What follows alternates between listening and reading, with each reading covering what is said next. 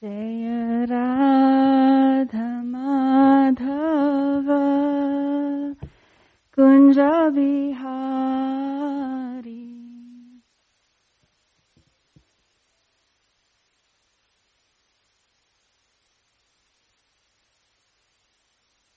Jaya Radha Madhava Kunja Bihari.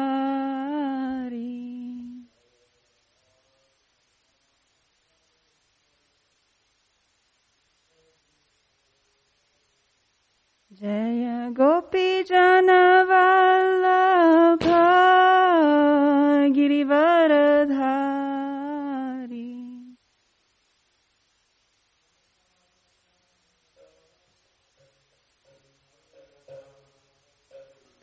Jaya Gopi Jana Vallabha Girivaradhari.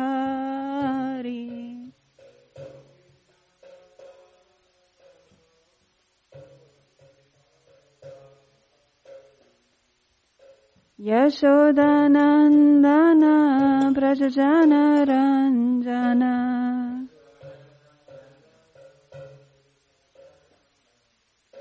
Yashodanandana Brajajana Ranjana.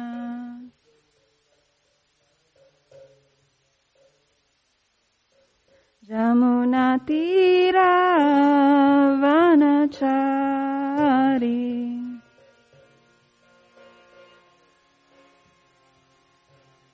Jamunatira Vanachari.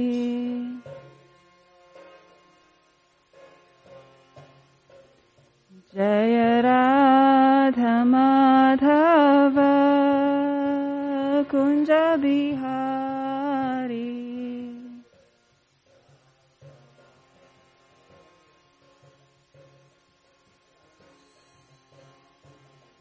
Jaya Radha Madhava Kunja Bihari.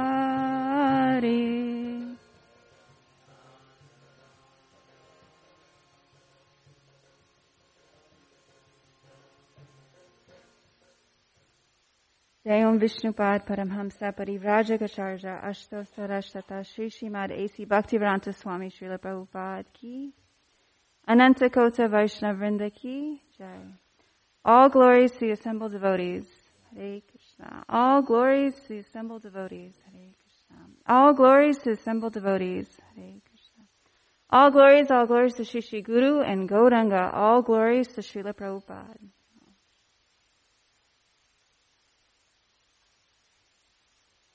Om Namo Bhagavate Vasudevaya. Om Namo Bhagavate Vasudevaya. Om Namo Bhagavate Vasudevaya. Om Ajnana-timirandasya Jana Shalakaya Chakshurulmilitam Jena Tasmai Shri Guruve Namaha. I was born in the darkest ignorance, and my spiritual master opened my eyes with the torch of knowledge. I offer my respectful obeisances unto him. Sri Chaitanya Manovistam Stapitam Jena Bhutale Swayam Rupa Kadamayam Tadati Swapadantikam. When will Srila Rupa Goswami Prabhupada, who has established within this material world the mission to fulfill the desire of Lord Chaitanya, give me shelter under his lotus feet? Vancha kalpa tarubhyascha kripa sindhubhyavacha patitanam pavanebhyo vaishnavebhyo namo namaha. I offer my respectful obeisances unto the Vaishnav devotees of the Lord. They are just like desire trees and can fulfill the desires of everyone, and they are full of compassion for the fallen conditioned souls. Jai Shri Krishna Chaitanya Prabhu Nityananda Shri Advaita Gadadhar Srivasadi Gaura Bhaktavrinda. I offer my respectful obeisances unto Sri Chaitanya Mahaprabhu, Lord Nityananda, Shri Advaita Gadadhar Pandit, Srivas Thakur, and all the devotees of Lord Chaitanya. Hare Krishna, Krishna Krishna, Hare Hare, Hare Rama, Rama Rama, Hare Hare.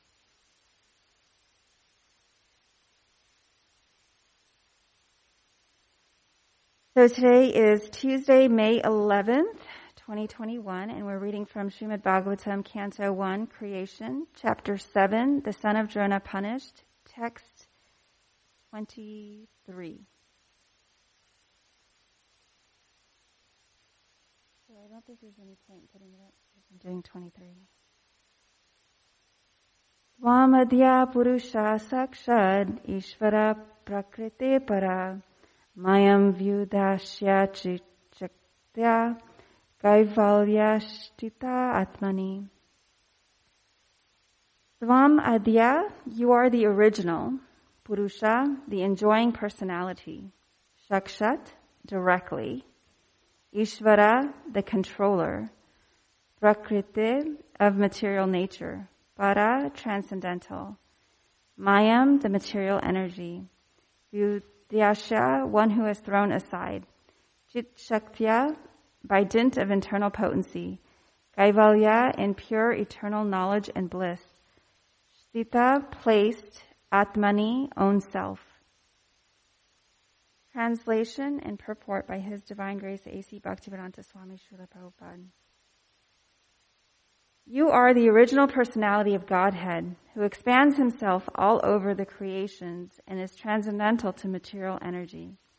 You have cast away the effects of the material energy by dint of your spiritual potency. You are always situated in eternal bliss and transcendental knowledge. Purport. The Lord states in the Bhagavad Gita that one who surrenders unto the lotus feet of the Lord can get release from the clutches of nescience. Krishna is just like the sun, and Maya, or material existence, is just like darkness. Wherever there is the light of the sun, darkness or ignorance at once vanishes. The best means to get out of the world of ignorance is suggested here. The Lord is addressed herein as the original personality of Godhead. From Him, all other personalities of Godhead expand. The all-pervasive Lord Vishnu is Lord Krishna's plenary portion or expansion. The Lord expands Himself in innumerable forms of Godhead and living beings, along with His different energies. But Sri Krishna is the original primeval Lord from whom everything emanates. The all-pervasive feature of the Lord experienced within the manifested world is also a partial representation of the Lord. Paramatma, therefore, is included within Him. He is the absolute personality of Godhead. He has nothing to do with the actions and reactions of material manifestation because He is far above the material creation. Darkness is a perverse representation of the sun, and therefore the existence of darkness depends on the existence of the sun. But in the sun proper there is no trace of darkness. As the sun is full of light only, similarly the absolute personality of Godhead, beyond the material existence, is full of bliss. He is not only full of bliss, but also full of transcendental variegatedness. Transcendence is not at all static, but full of dynamic variegatedness. He is distinct from the material nature, which is complicated by the three modes of material nature. He is Parama, or the chief.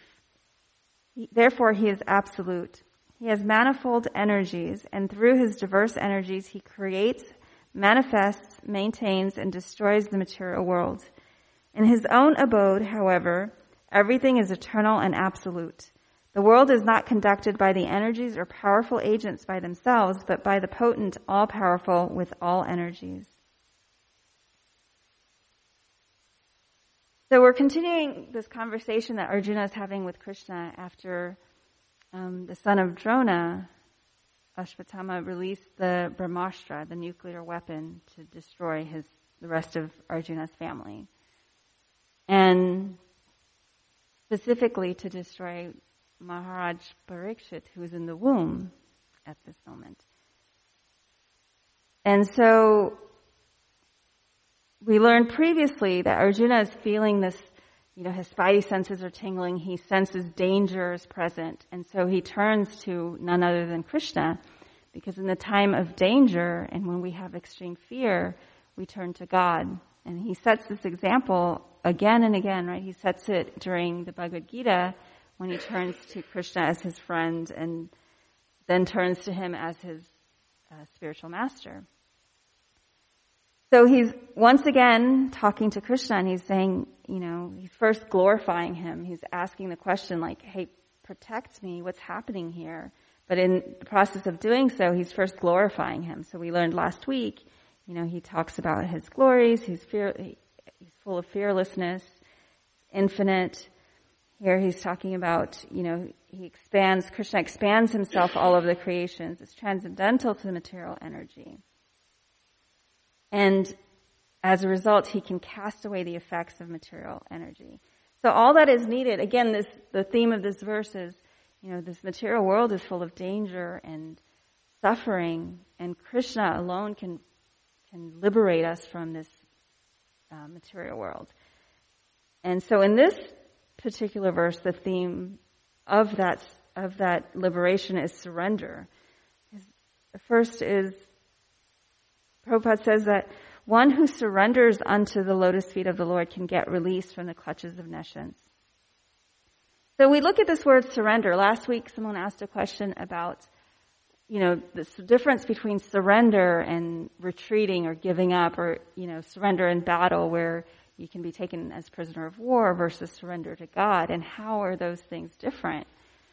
And so let's look at that. We think of surrender, the definition is cease resistance to an enemy or opponent and submit to their authority.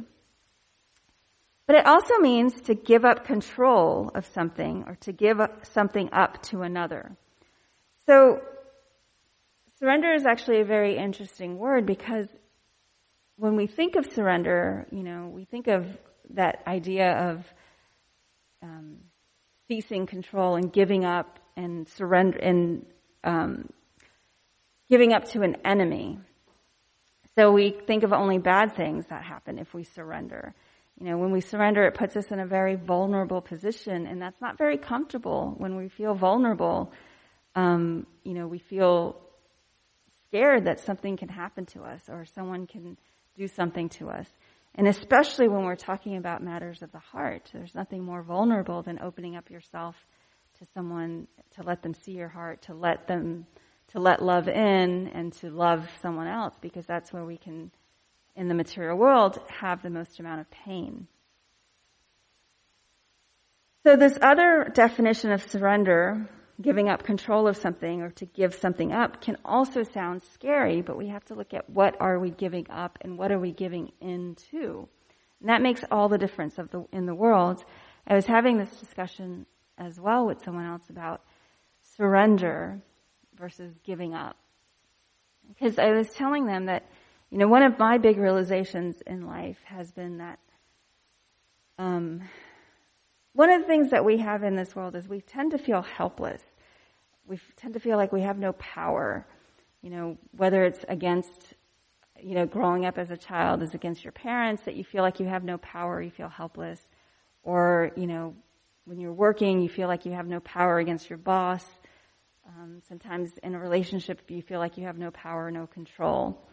So we're always trying to establish this power, this control, get over this feeling of helplessness.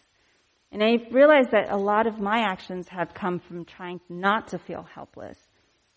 And my big realization was that actually helplessness is not a bad thing. It's like it's on the spectrum of surrender, right? If we allow ourselves to feel helpless, but in an empowered way, empowered helplessness is surrender to some extent, right? So if I come in front of the deities and I just say, I'm helpless in all situations around me, and I surrender my control to Radha Kalachandji, then it's also empowering. And, we were talking about why that's so, because we tend to think of helpless and even surrender as being very weak positions. And I was, my position in this discussion was that it's actually a position of empowerment, not weakness. So there's some things that I was thinking about with surrender versus giving up, and I read some things as well. So surrender is acknowledging that you have limited power over a person or situation, whereas giving up could be a desperate attempt to exert power and protect your heart. So in the case of a relationship, even a friendship, or even in terms of relationships within my family or within, any types of relationships. If I realize that I really have no control over the other person's actions and what they're going to say and what they're going to think, I only can control what I say and what I think and how I react, right? So surrender in that sense is my recognizing that I have no control over this other person and just accepting that, right? Accepting who they are, how they are, what they do, accepting the other person for who they are.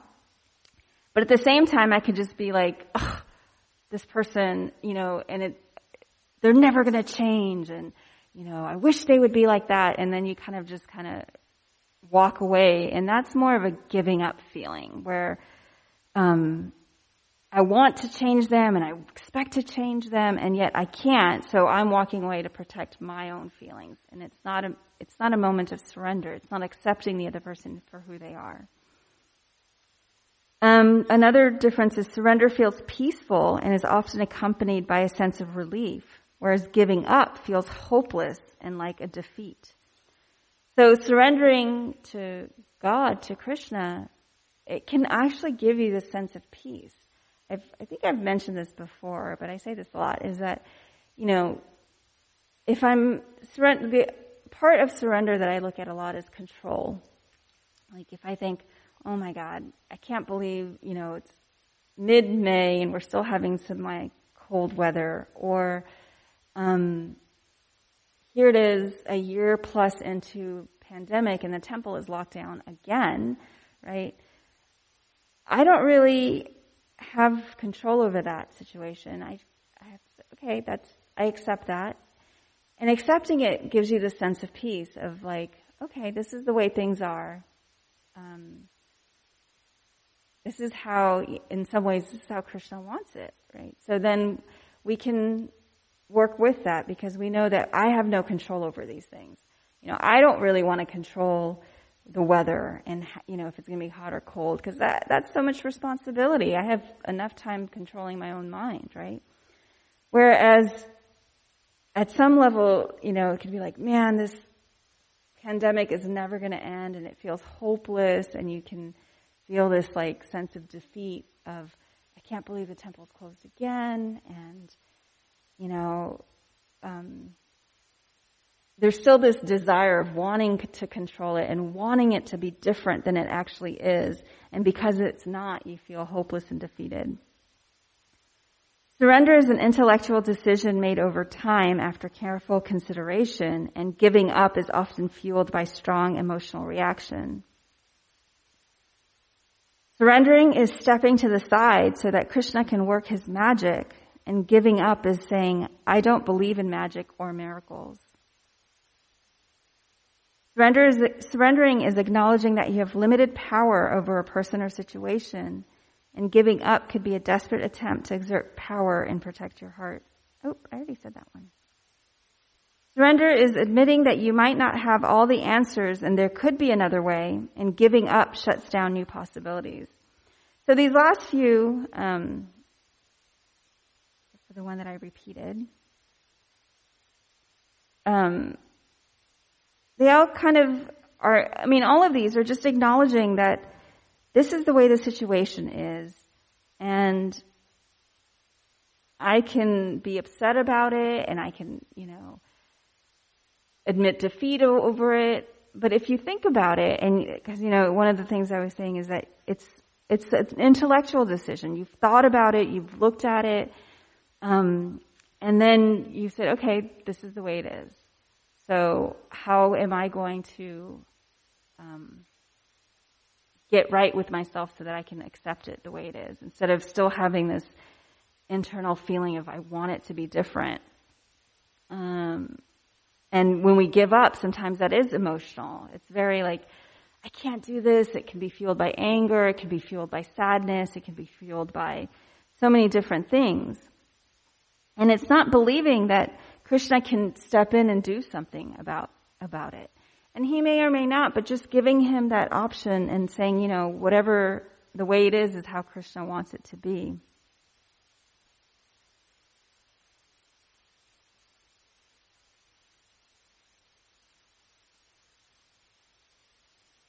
It also reminds me of that prayer that we hear a lot.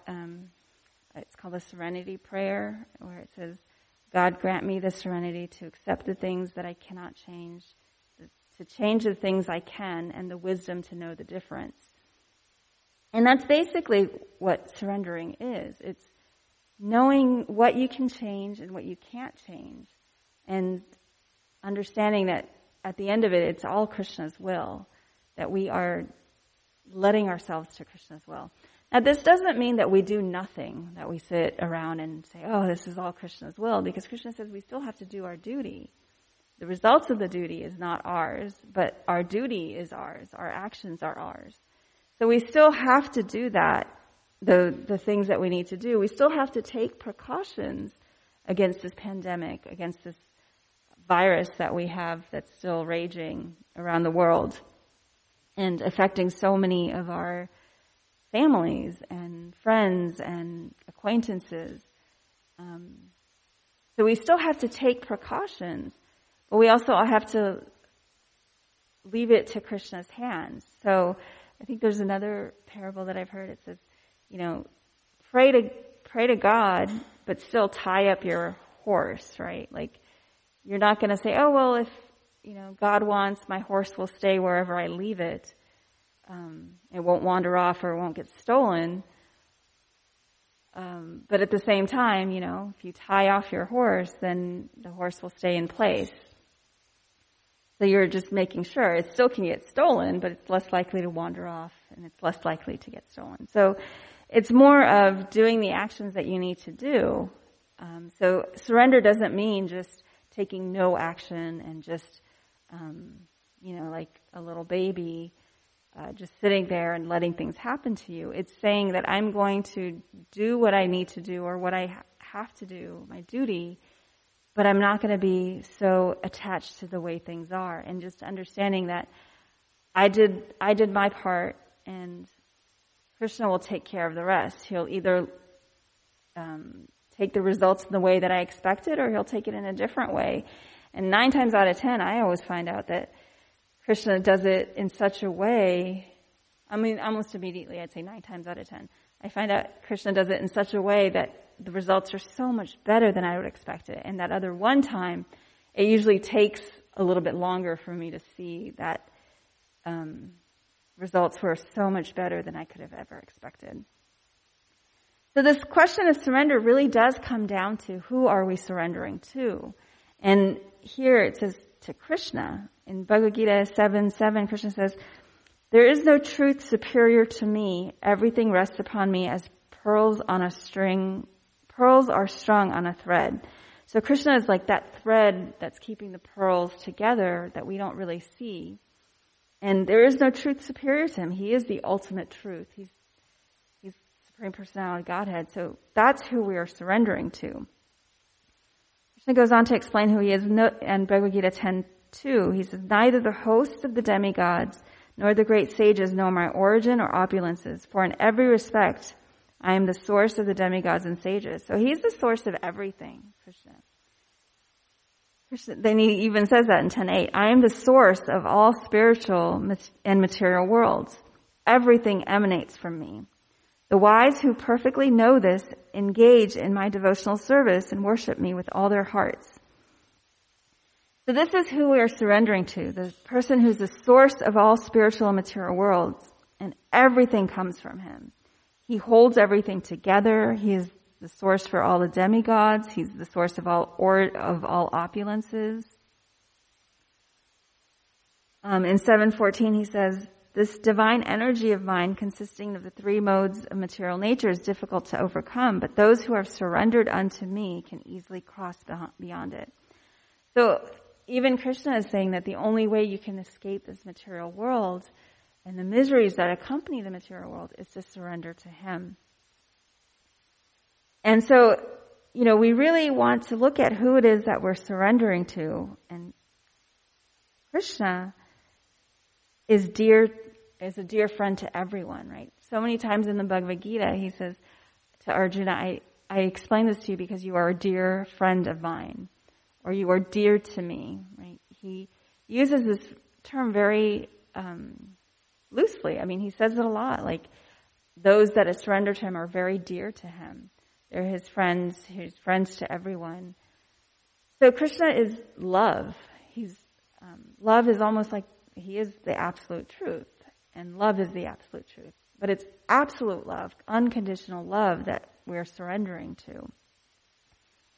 And, Mother's Day was a couple of days ago, and I read somewhere that in the material world, the closest we come to unconditional love is the love that a mother has for her child. And I can see that in some ways is very true. The mom loves her child no matter what. Of course, as we get further degraded in this material world, we do see that sometimes even moms, have character flaws and other things going on, that they don't shower their baby with love. So even that most pure love in the material world is still filled with flaws, and some levels can feel conditional, right? So a lot of times we may have some ideas that, well, in order to be loved, I have to be successful, I have to do this. And that's because sometimes our parents make us feel that way. Like, they show us love and affection and praise when we do something well. And then when we mess up or fail or, sometimes we get punished and it can feel like they don't love us. And so we tend to think that the love is very conditional. It may or may not be, but sometimes our perception is that the love can be very conditional based on if we are doing well or not. The truth of the matter is most mothers love their children no matter what, whether they fail or succeed. I think even like the worst serial killer, they're all pretty bad, right? I think even their moms love them, right? So they'll say, yeah, I understand that he's doing bad things, but they still love their son, even if he is a serial killer. So who we surrender to is really what makes all the difference in the world.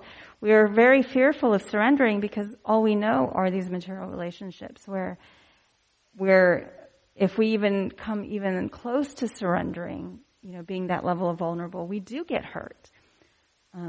We do feel that pain of betrayal or loss. So we tend to protect our hearts from surrendering. In Srimad Bhagavatam, Canto 6, Chapter 3, verse 20-21, kind of paraphrased, it says, "This transcendental religious principle, or surrender unto the Supreme Lord and love for Him, is uncontaminated by the material modes of nature. It is very confidential and difficult for ordinary human beings to understand. But if by chance one fortunately understands it, they are immediately liberated, and thus they return home back to Godhead." So, because of our experience here in the material world and our conditioning, all we see of relationships are conditional relationships. A lot of our relationships tend to be transactional. Like, if you behave this way, then I will love you and I'll stay with you. But if you don't, if you don't do this for me, oftentimes when you talk to a couple, they're breaking up, they'll say, "Oh, they took me for granted," or, "I kept giving and giving and they didn't give anything back," or the other opposite end of it is like, "They never did anything for me." Well, we kind of see that love becomes conditional in that sense. Like, there has to be that, there has to be something that they're getting in return. Whereas really we want love to be reciprocated. And reciprocation and condition is different. Condition is, if you love me, I will love you. But when we love someone, we want to feel that love back, and that's reciprocation. So that's a little bit different than condition.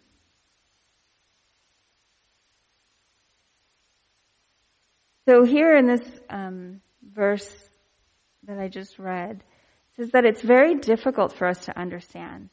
But if we have the great fortune of understanding it, Krishna immediately envelops us and takes us back home, right?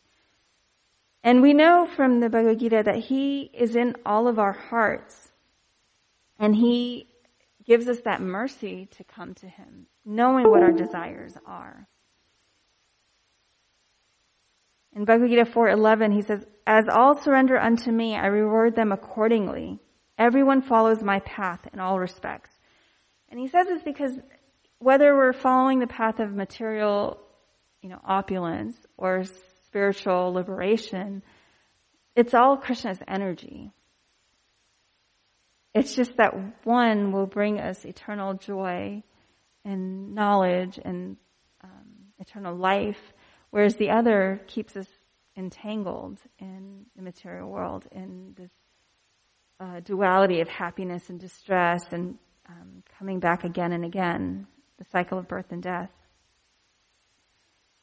And the beauty of this is that although we may have given up on Krishna, we've been here thousands and thousands of lifetimes, millions of lifetimes. And Krishna's sitting there in our hearts, just kind of like willing us to turn to him. And even though we've given up on him and we haven't turned to him, he's not given up on us. He's never given up on us. And he never will give up on us. So now that we know what surrender is and who we're surrendering to and why it's important to surrender, the question now becomes, how do we surrender? And I was reminded of this saying that proximity is power. The best way to surrender is to stay close to Krishna. And how do we stay close to him? Well, we have to remember that Krishna is non-different than his holy name, pastimes, qualities, et cetera, right? So the Srimad Bhagavatam is great for staying close to Krishna because it's all about Krishna's qualities and pastimes.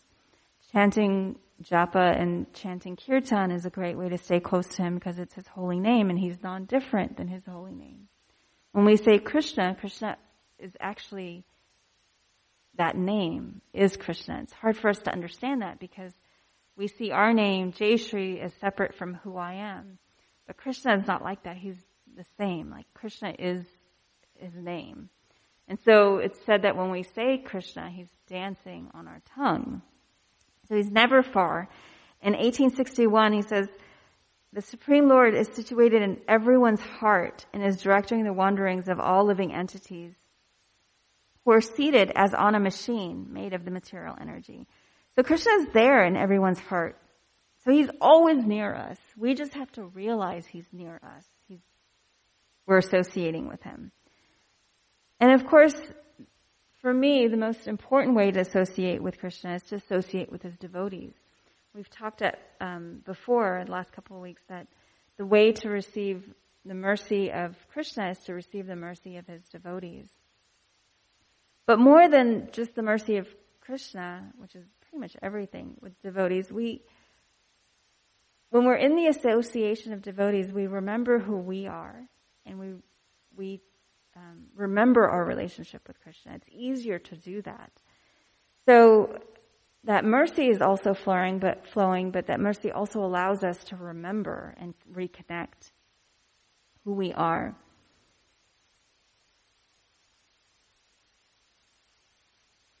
In Bhagavad Gita 10:9, Krishna says, "The thoughts of my pure devotees dwell in me. Their lives are fully devoted to my service, and they derive great satisfaction and bliss from always enlightening one another and conversing about me." This is one of the beauties of associating with devotees, is that we derive great satisfaction and bliss from discussing Krishna. And I've mentioned this before, but it's always important to remind myself and remind others that, I'm a very social person, so I always have some level of joy and enjoyment when I'm around people, whether it's one-on-one with a friend or it's in a social setting, party. But I've always found that no matter how much joy and fun that I have with friends that I may hang out with, when I'm hanging out with devotee friends and we're getting together, whether one-on-one or in a social party situation or some kind of other gathering, like retreats, things like that. There's nothing that compares to that because it's fun and it's blissful, but there's something else to it, right? It feeds another part of my being, who I am, really. It speaks to who I am. And it almost feels like I can be free to be who I am when I'm around my devotee friends. Whereas with my non-devotee friends of mine, they may not have realized that there are devotees of Krishna. It almost feels like, I have to watch what I say because you don't want to offend anyone that doesn't have the same beliefs that you do. You have to just be a little bit guarded because, we have to protect our devotion, our love for Krishna. And sometimes if we say the wrong thing to the wrong person, they can fill our heart with doubt with the responses that they have. So we want to be very protective of it. And so then sometimes in that sense, I relate to the friends that I have on the commonalities, but I can't share that one part of myself that I feel is like the whole part of myself. So when I associate with devotees, that's definitely there. And it really just brings the friendship and the times that we have together up to a whole different level. Even now in the pandemic, I was having this conversation with another friend of mine where we were talking about how both of us are very social and extroverted people, and how when the pandemic hit, it was really hard because we couldn't gather, we couldn't have these parties like we were used to. And I thought for me, one of the ways that I was able to cope with it is that I started to seek out other avenues of being able to associate and maintain my social life, and reaching out through Zoom, and having different things like that, starting to realize the power of technology to keep us connected globally. And I was thinking of this quote that I heard, that love transcends time and space, right? So just because somebody is far away doesn't mean that I can't send love to them or they can't send love to me, and I won't feel it, right? And especially now, even before we had technology of Zoom or video chatting, we had phones. Previously we had like telegrams, mail or carrier pigeons. We had some way of communicating with people that were distant away from us. And when we get those messages, when you get a phone call from a friend, I remember, this is like long before cell phones. I remember I was traveling one time, and this is long before cell phones. And there was this phone company that was doing some sort of promotion, and they gave you like a free long distance phone call. So I called my best friend back, who was here, and I think I was up in New York at that time. And she felt so touched because, back then long distance calls were so expensive. And, you just, when a friend of yours goes on vacation, you just expect not to talk to them until they get back because, who's going to spend that kind of money on a friend? You do that maybe with family. So I used this like free phone call that I had through this promotion to call her. And, we still talk about that, like how that was such a big deal. And now it's not a big deal to reach out to someone. But that act of my reaching out transcended space, right? Like we weren't physically next to each other, we were far away. So it was able to transcend space, and she still felt that love that I had for her, and I felt the love that she had for me through that phone call. And now we get to see each other. We, for free, I can talk to anyone around the world and see them. And it's almost like being present, in each other's presence. And so through that, I've been able to meet so many different people around the world. And I have a few meetings that I have regularly. And I have a few group of friends that we meet, 2 or 3 times a week on Zoom. And they're devotees, and we discuss, our challenges and our realizations and what we're doing great and what we need to work on.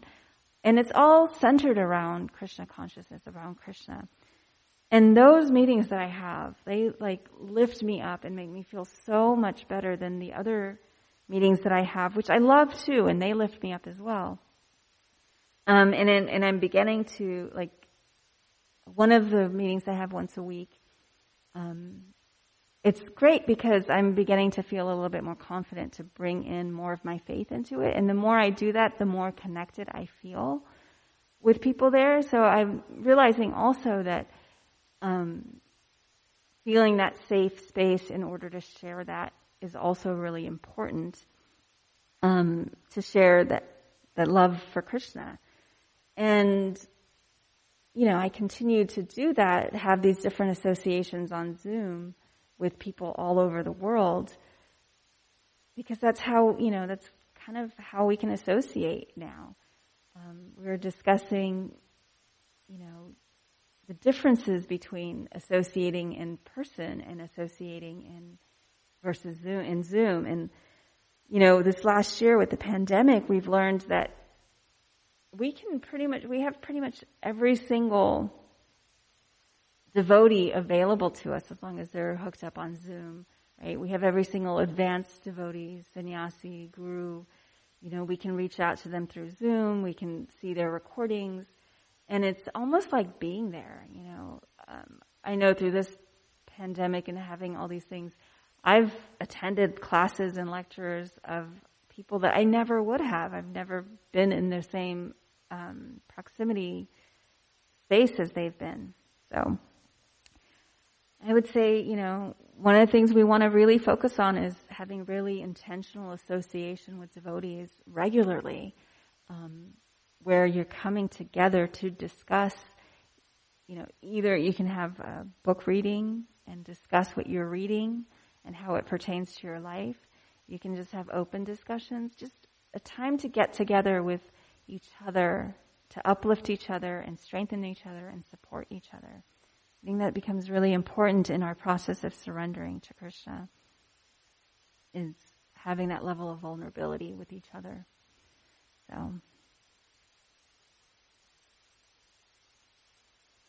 So the question is, Prabhupada says, surrender and go back to Godhead.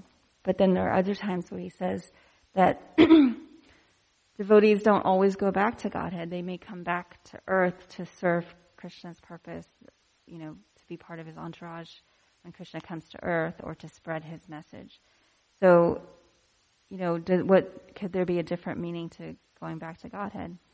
And I would say yes, because even in this verse that we read today, or in the purport, Krishna talks about the fact that once we surrender, we're no longer part of this material world, even if we're in this material world.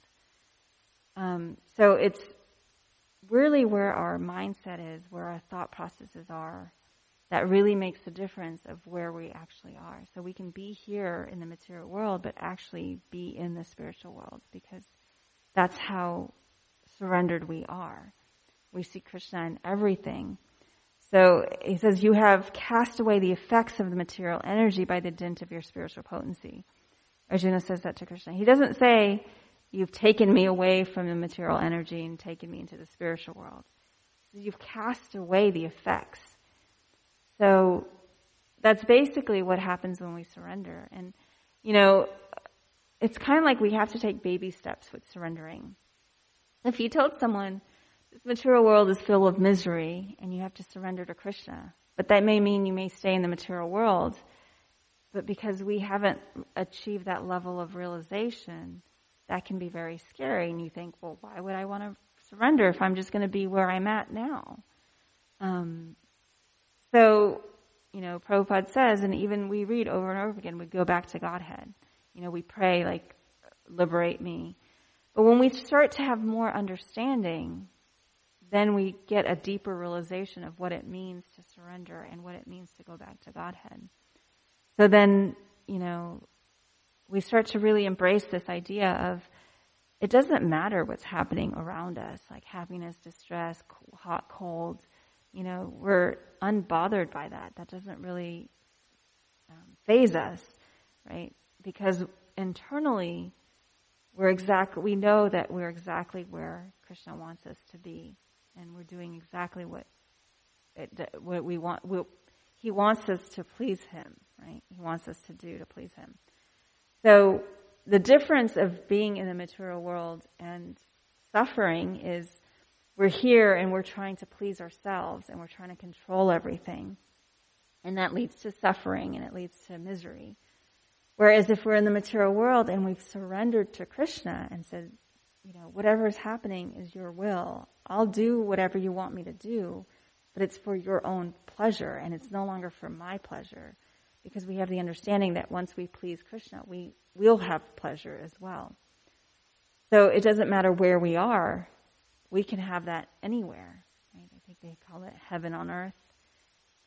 And it's a mindset. It's internal. It's on the outset. It looks exactly the same. I can't remember what verse it is or where it said, but you can have two people that are doing the same exact things, but internally, what they're thinking about, their reasons for doing it, their motivations for doing it, is completely different. And you can't know that just by the externals. You might talk to them and you understand, this person's just doing it for the money. And this person's doing it to actually serve and help. And they're not doing it for selfish reasons. So, does that make sense? All right. Well, we'll end here. Nirantara Srimad Bhagavatam ki